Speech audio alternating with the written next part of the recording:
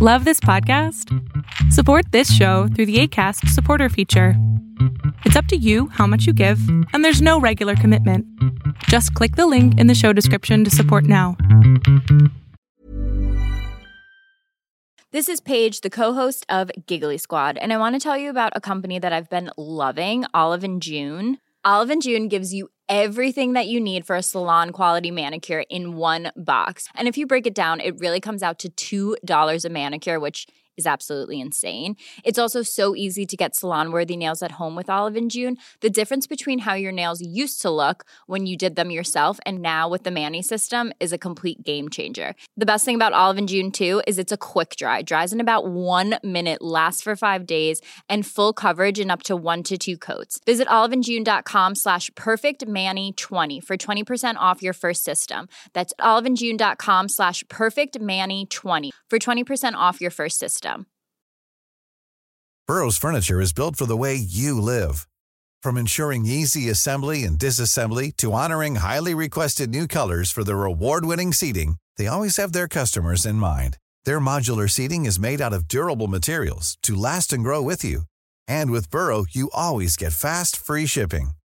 Get up to 60% off during Burrow's Memorial Day sale at burrow.com/ACAST. That's burrow.com/ACAST. burrow.com/ACAST. Hey, it's Ryan Reynolds, and I'm here with Keith, co-star of my upcoming film, If, only in theaters May 17th. Do you want to tell people the big news?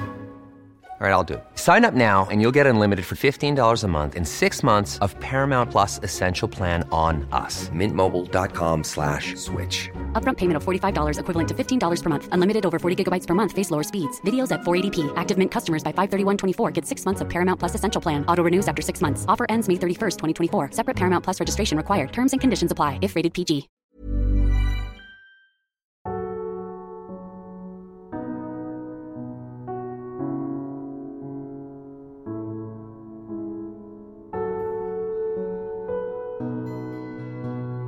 Welcome to the Serial Killer Podcast, the podcast dedicated to serial killers, who they were, what they did, and how. I am your Norwegian host, Thomas Viborg Thun. The bonus content of the $10 Plus Club includes an exposé into the Norwegian black metal artist, murderer, and Satanist Varg Vikernes, a detailed look into the history of the death penalty around the world, a video movie review of the excellent film Extremely Wicked, Shockingly Evil, and Vile, and an American radio station interviewing your humble host. More bonus features are coming up, with a wide variety of interesting topics. If you have a specific topic you would like to hear me talk about, aside from serial killers, feel free to let me know on facebook.com/the SK Podcast. If you want to join the exclusive ranks of the TSK $10 Plus Club, go to patreon.com/the Serial Killer Podcast and donate $10 or more now.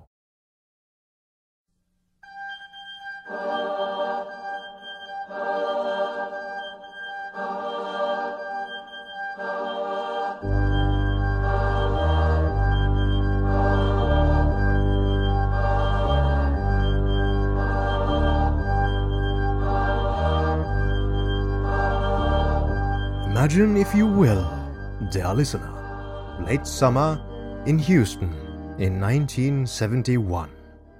The sun has set, and the air is fragrant with what remains of the Texas summer. Led Zeppelin was just a few days shy of performing their legendary concert not far away from where we find ourselves. The streets are full of happy, enthusiastic young people. Bell-bottom trousers, long hair, colorful t-shirts. The hippie era is not quite over, even though the Manson family had done their very best to do just that only 2 years earlier in LA. In the late 1960s, Houston experienced a building boom that would forever transform its skyline. From a rather conservative, low-rise city, it was quickly turning into a skyscraping corporate hub. Today, the One Shell building was just a small part of Houston's downtown, the 10th tallest building.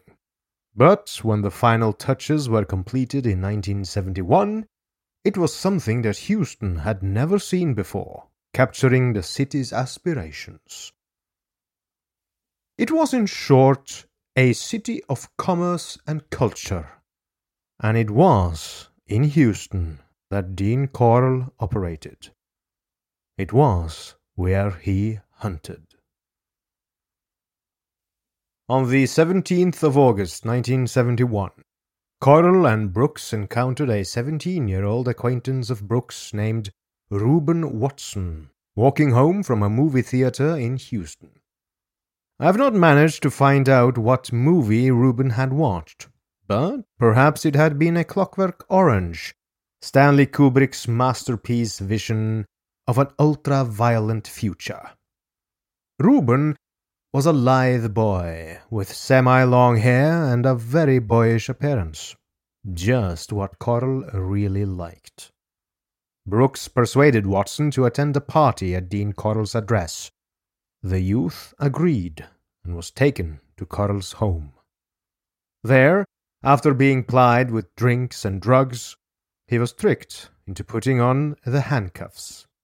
Subsequently, Corll, with the assistance of Brooks, strapped the terrified young boy to the torture board. What happened next, no one aside from Brooks and perhaps Henley know for sure the details of. What we do know is that the boy was brutally anally raped, probably tortured extensively, strangled to death, and finally buried in Corll's infamous boat shed. Compared with the more introspective Brooks, Henley was a brash teenager who had once been brought up in a juvenile assault charge.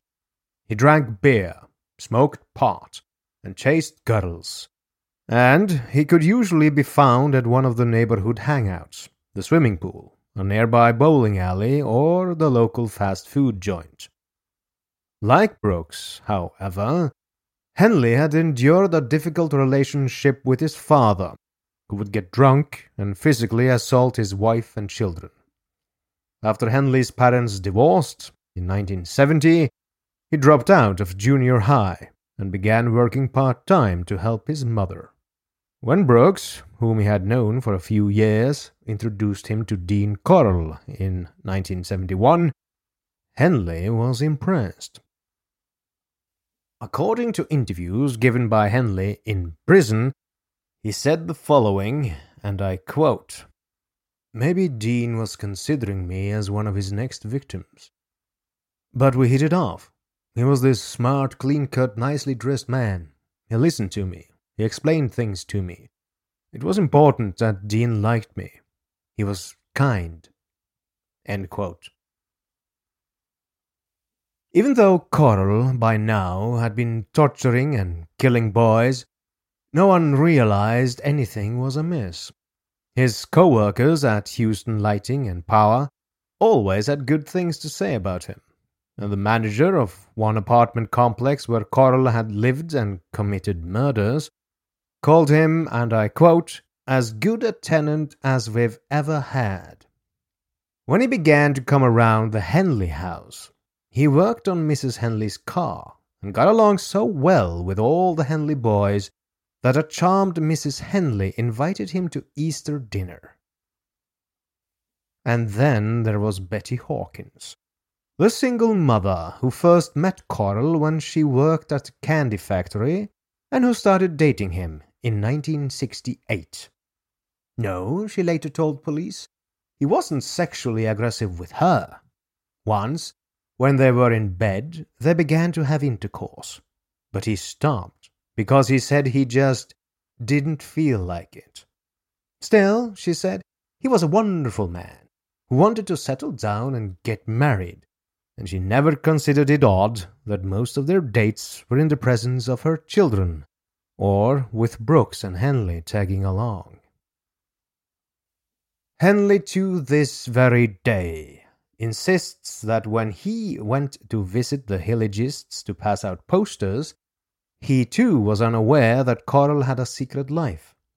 He says Corll lured him into his orbit by first telling him that if he ever had anything to sell to make some money, to help out his mother, even if it was stolen, Corll could unload it. Then Corll told Henley the same story he had once used on Brooks about belonging to an organization that sold boys into a homosexual porn ring in California. Corll promised Henley $200 for every boy he brought to him. Corll had made an excellent choice for his second accomplice. Henley seemed to be thrilled by the idea of being part of a mysterious crime ring, something that went far beyond his routine life in the Heights. Driving around with Corll one afternoon, he saw a teenager with long hair, asked him if he wanted to smoke some pot, and soon had him in the car and at Corll's apartment. Henley then left. The next day, Corll paid him $200. A day or so later, "I found out that Dean had killed the boy," Henley said in his confession.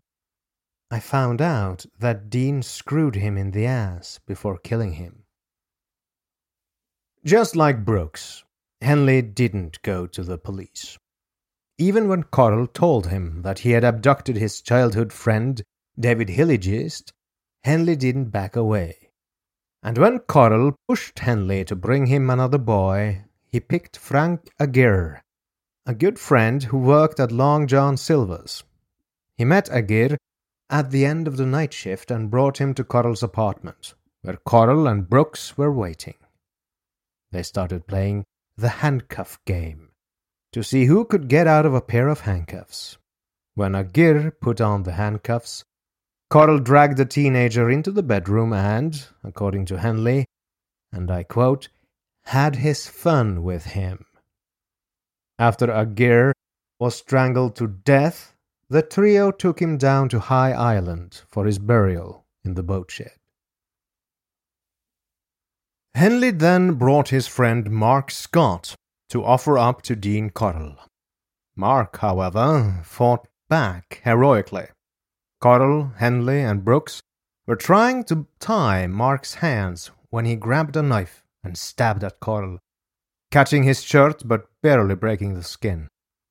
Corll wrestled with Mark while Henley ran out of the room to get a pistol. He pointed the gun at Mark, who, said Brooks, just gave up. Corll and Henley then strangled him to death with a cord. On the 9th of February, 1972, Henley and Corll picked up a youth at the corner of 11th and Studwood, and lured him to Corll's home on the promise of smoking some marijuana. Henley duped the youth into donning a pair of handcuffs before, according to Henley, leaving him alone with Corll. The youth was Willard Rusty Branch, a 17-year-old son of a Houston police radio technician, and a casual acquaintance of Henley and Brooks. His body was found buried in the boat shed. According to Henley, Corll didn't like Rusty Branch. While the boy was alive and strapped to the torture board, Corll severed Branch's genitals with a knife and placed them in a plastic bag. He later buried the bag next to the body in the boat shed.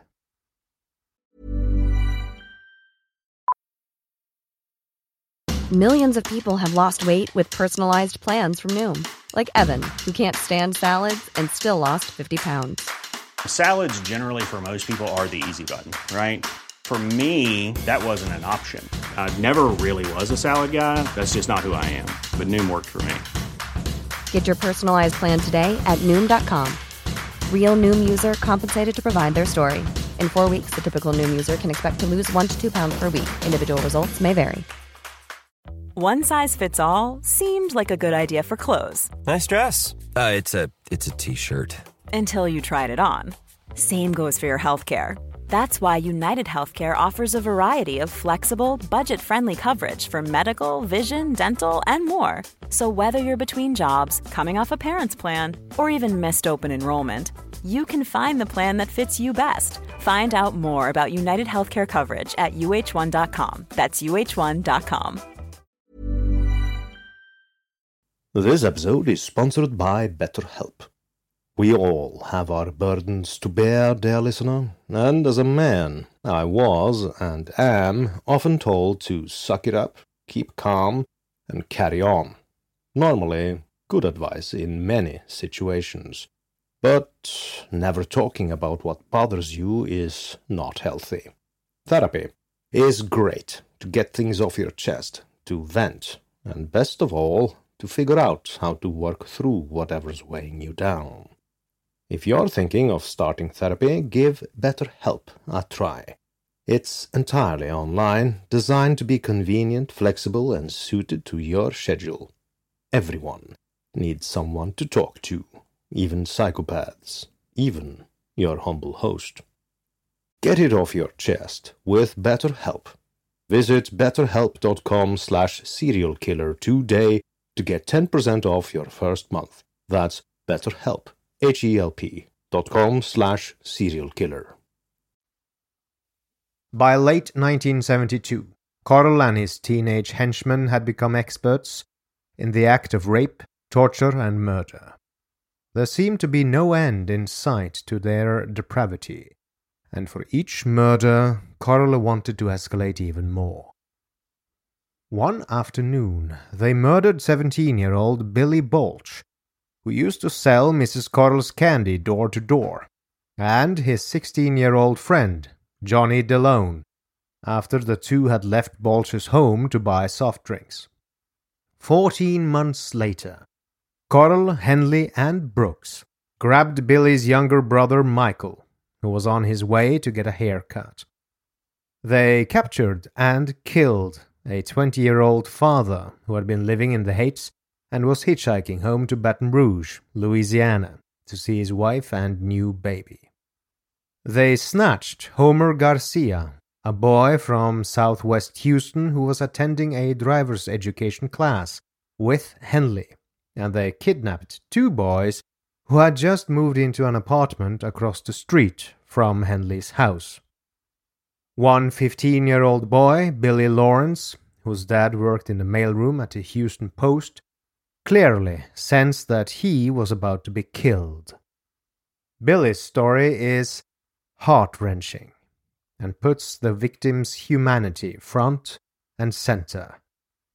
In order to keep him for an extended period of time, Corll forced the young boy to write a note to his father, promising he would be back in late August. At the very end of the note, Billy wrote, and I quote, "Daddy, I hope you know I love you. Your son, Billy."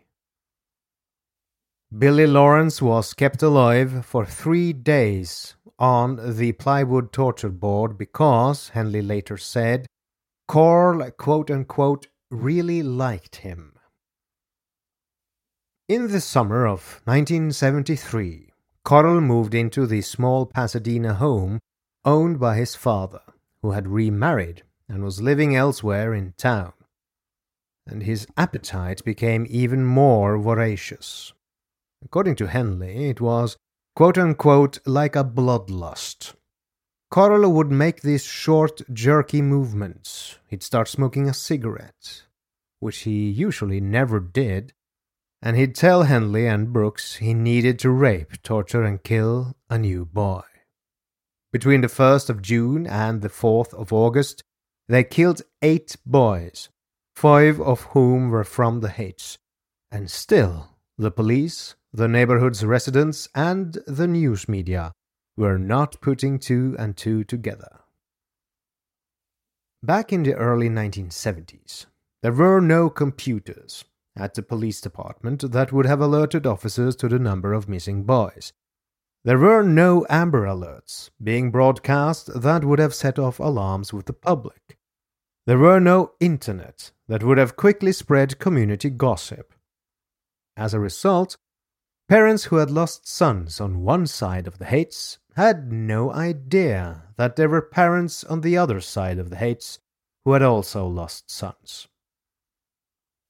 It is easy to speculate that if Corll had been able to maintain his alliance with Henley and Brooks, there's no telling how long his killing spree might have lasted. But that summer Brooks began to break away. He married his girlfriend after she got pregnant, and they moved into an apartment outside the Hates. Henley, too, tried to put some distance between himself and Corll, attempting to enlist in the Navy. But he was rejected because of his limited education. I couldn't leave anyway, Henley has told interviewers. He claims that if he didn't stick with Corll, he would, and I quote, go after one of my little brothers, who he always liked a little too much. End quote. On the 8th of August 1973, Henley arrived at Corll's with his 19-year-old buddy Tim Curley and his new girlfriend, Rhonda Williams, a 15-year-old popular girl from the Hates whose previous boyfriend had been Frank Aguirre, whom Henley had brought to Corll more than a year before. Williams now lives in West Texas and has told reporters that Wayne Henley said she shouldn't keep waiting for Frank Aguirre to come back. Henley told Williams that he had a feeling Frank was gone. Unfortunately, at the time, Williams didn't catch Henley in this obvious lie, that Henley actually knew very well what had happened to Aguirre. In prison, Henley insists he had brought his two friends over to Corll to have a party, not for them to be killed. Originally, he hadn't planned on bringing Rhonda Williams at all, but she had been arguing with her father, so he brought her along to cheer her up. In the living room, they drank beer, and Henley and Tim Curley sniffed the fumes of acrylic spray paint out of a paper bag in order to get high. But after they fell asleep or passed out, Dean Corll went on the attack. He hog-tied all three of them and gagged Tim Curley and Rhonda Williams. Rhonda woke up to a sharp pain in her side. Someone was kicking her, telling her to wake up, bitch. For a moment, she thought it was her daddy. It was not unusual for him to berate her, especially if he had been drinking. Then she opened her eyes and saw that it was not her father but Dean Corll, the electrician who'd been renting this house in Pasadena. She turned over and saw her friend Wayne Henley handcuffed, his feet bound and his mouth duct tape. She looked to the other side, and there was the boy Tim she hadn't met until the night before, when she escaped from her father's home in the Hates. He was tied and taped too. Dean was still berating her when she looked down at her own body and realized she'd also been tied up.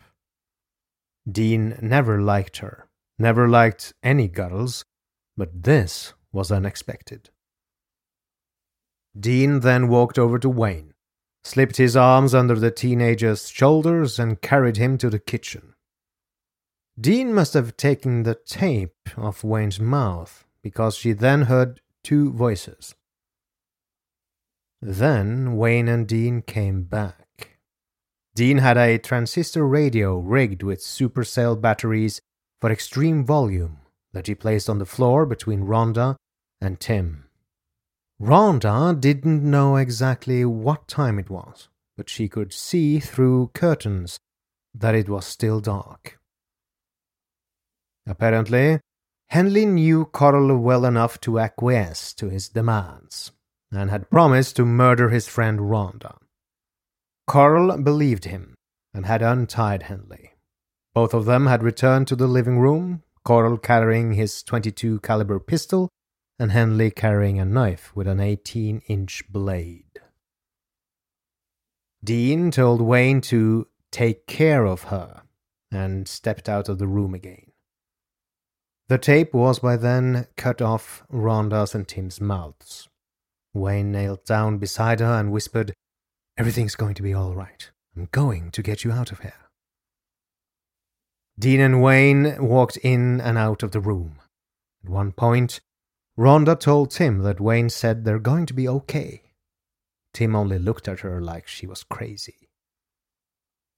Then Dean came back in the room, picked up Tim, and took him into the bedroom.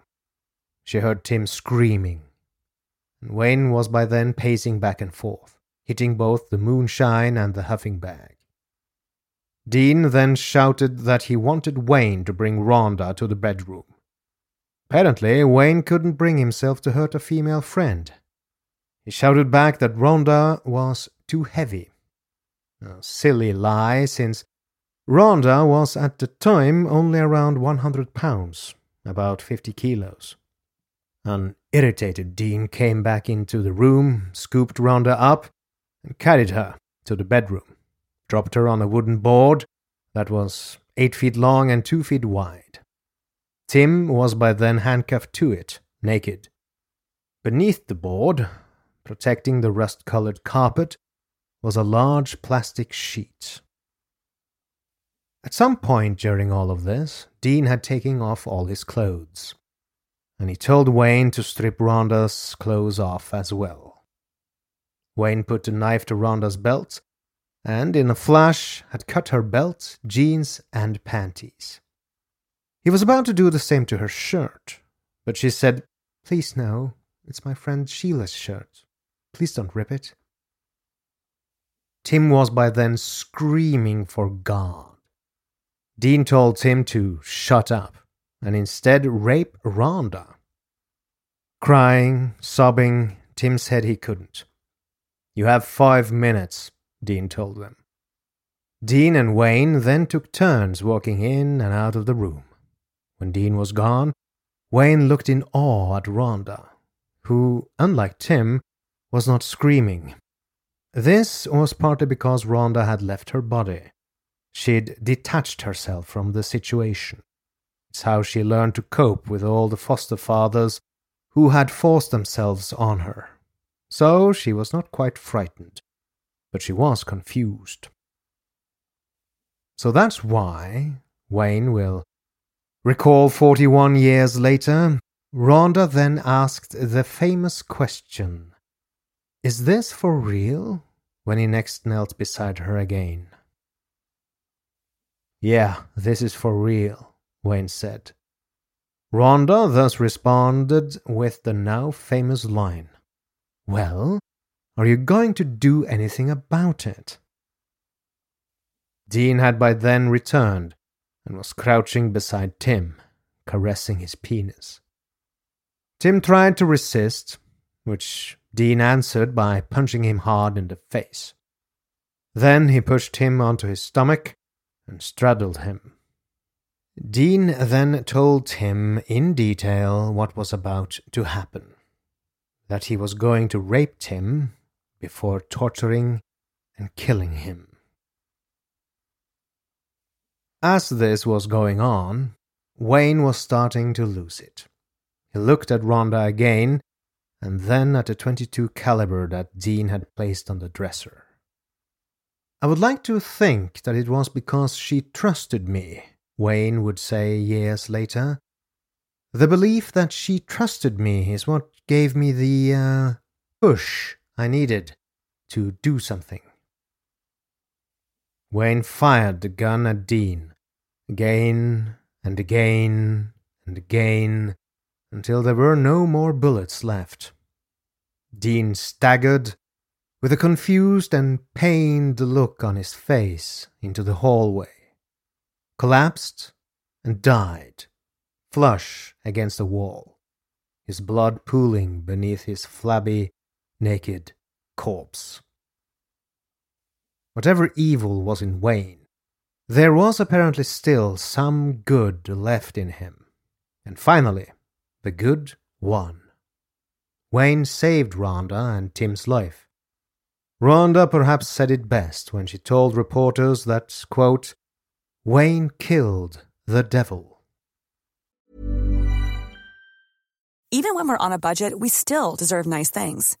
Quince is a place to scoop up stunning high-end goods for 50 to 80% less than similar brands. They have buttery soft cashmere sweaters starting at $50, luxurious Italian leather bags, and so much more. Plus, Quince only works with factories that use safe, ethical, and responsible manufacturing. Get the high-end goods you'll love without the high price tag with Quince. Go to quince.com/style for free shipping and 365-day returns. Even when we're on a budget, we still deserve nice things. Quince is a place to scoop up stunning high-end goods for 50 to 80% less than similar brands.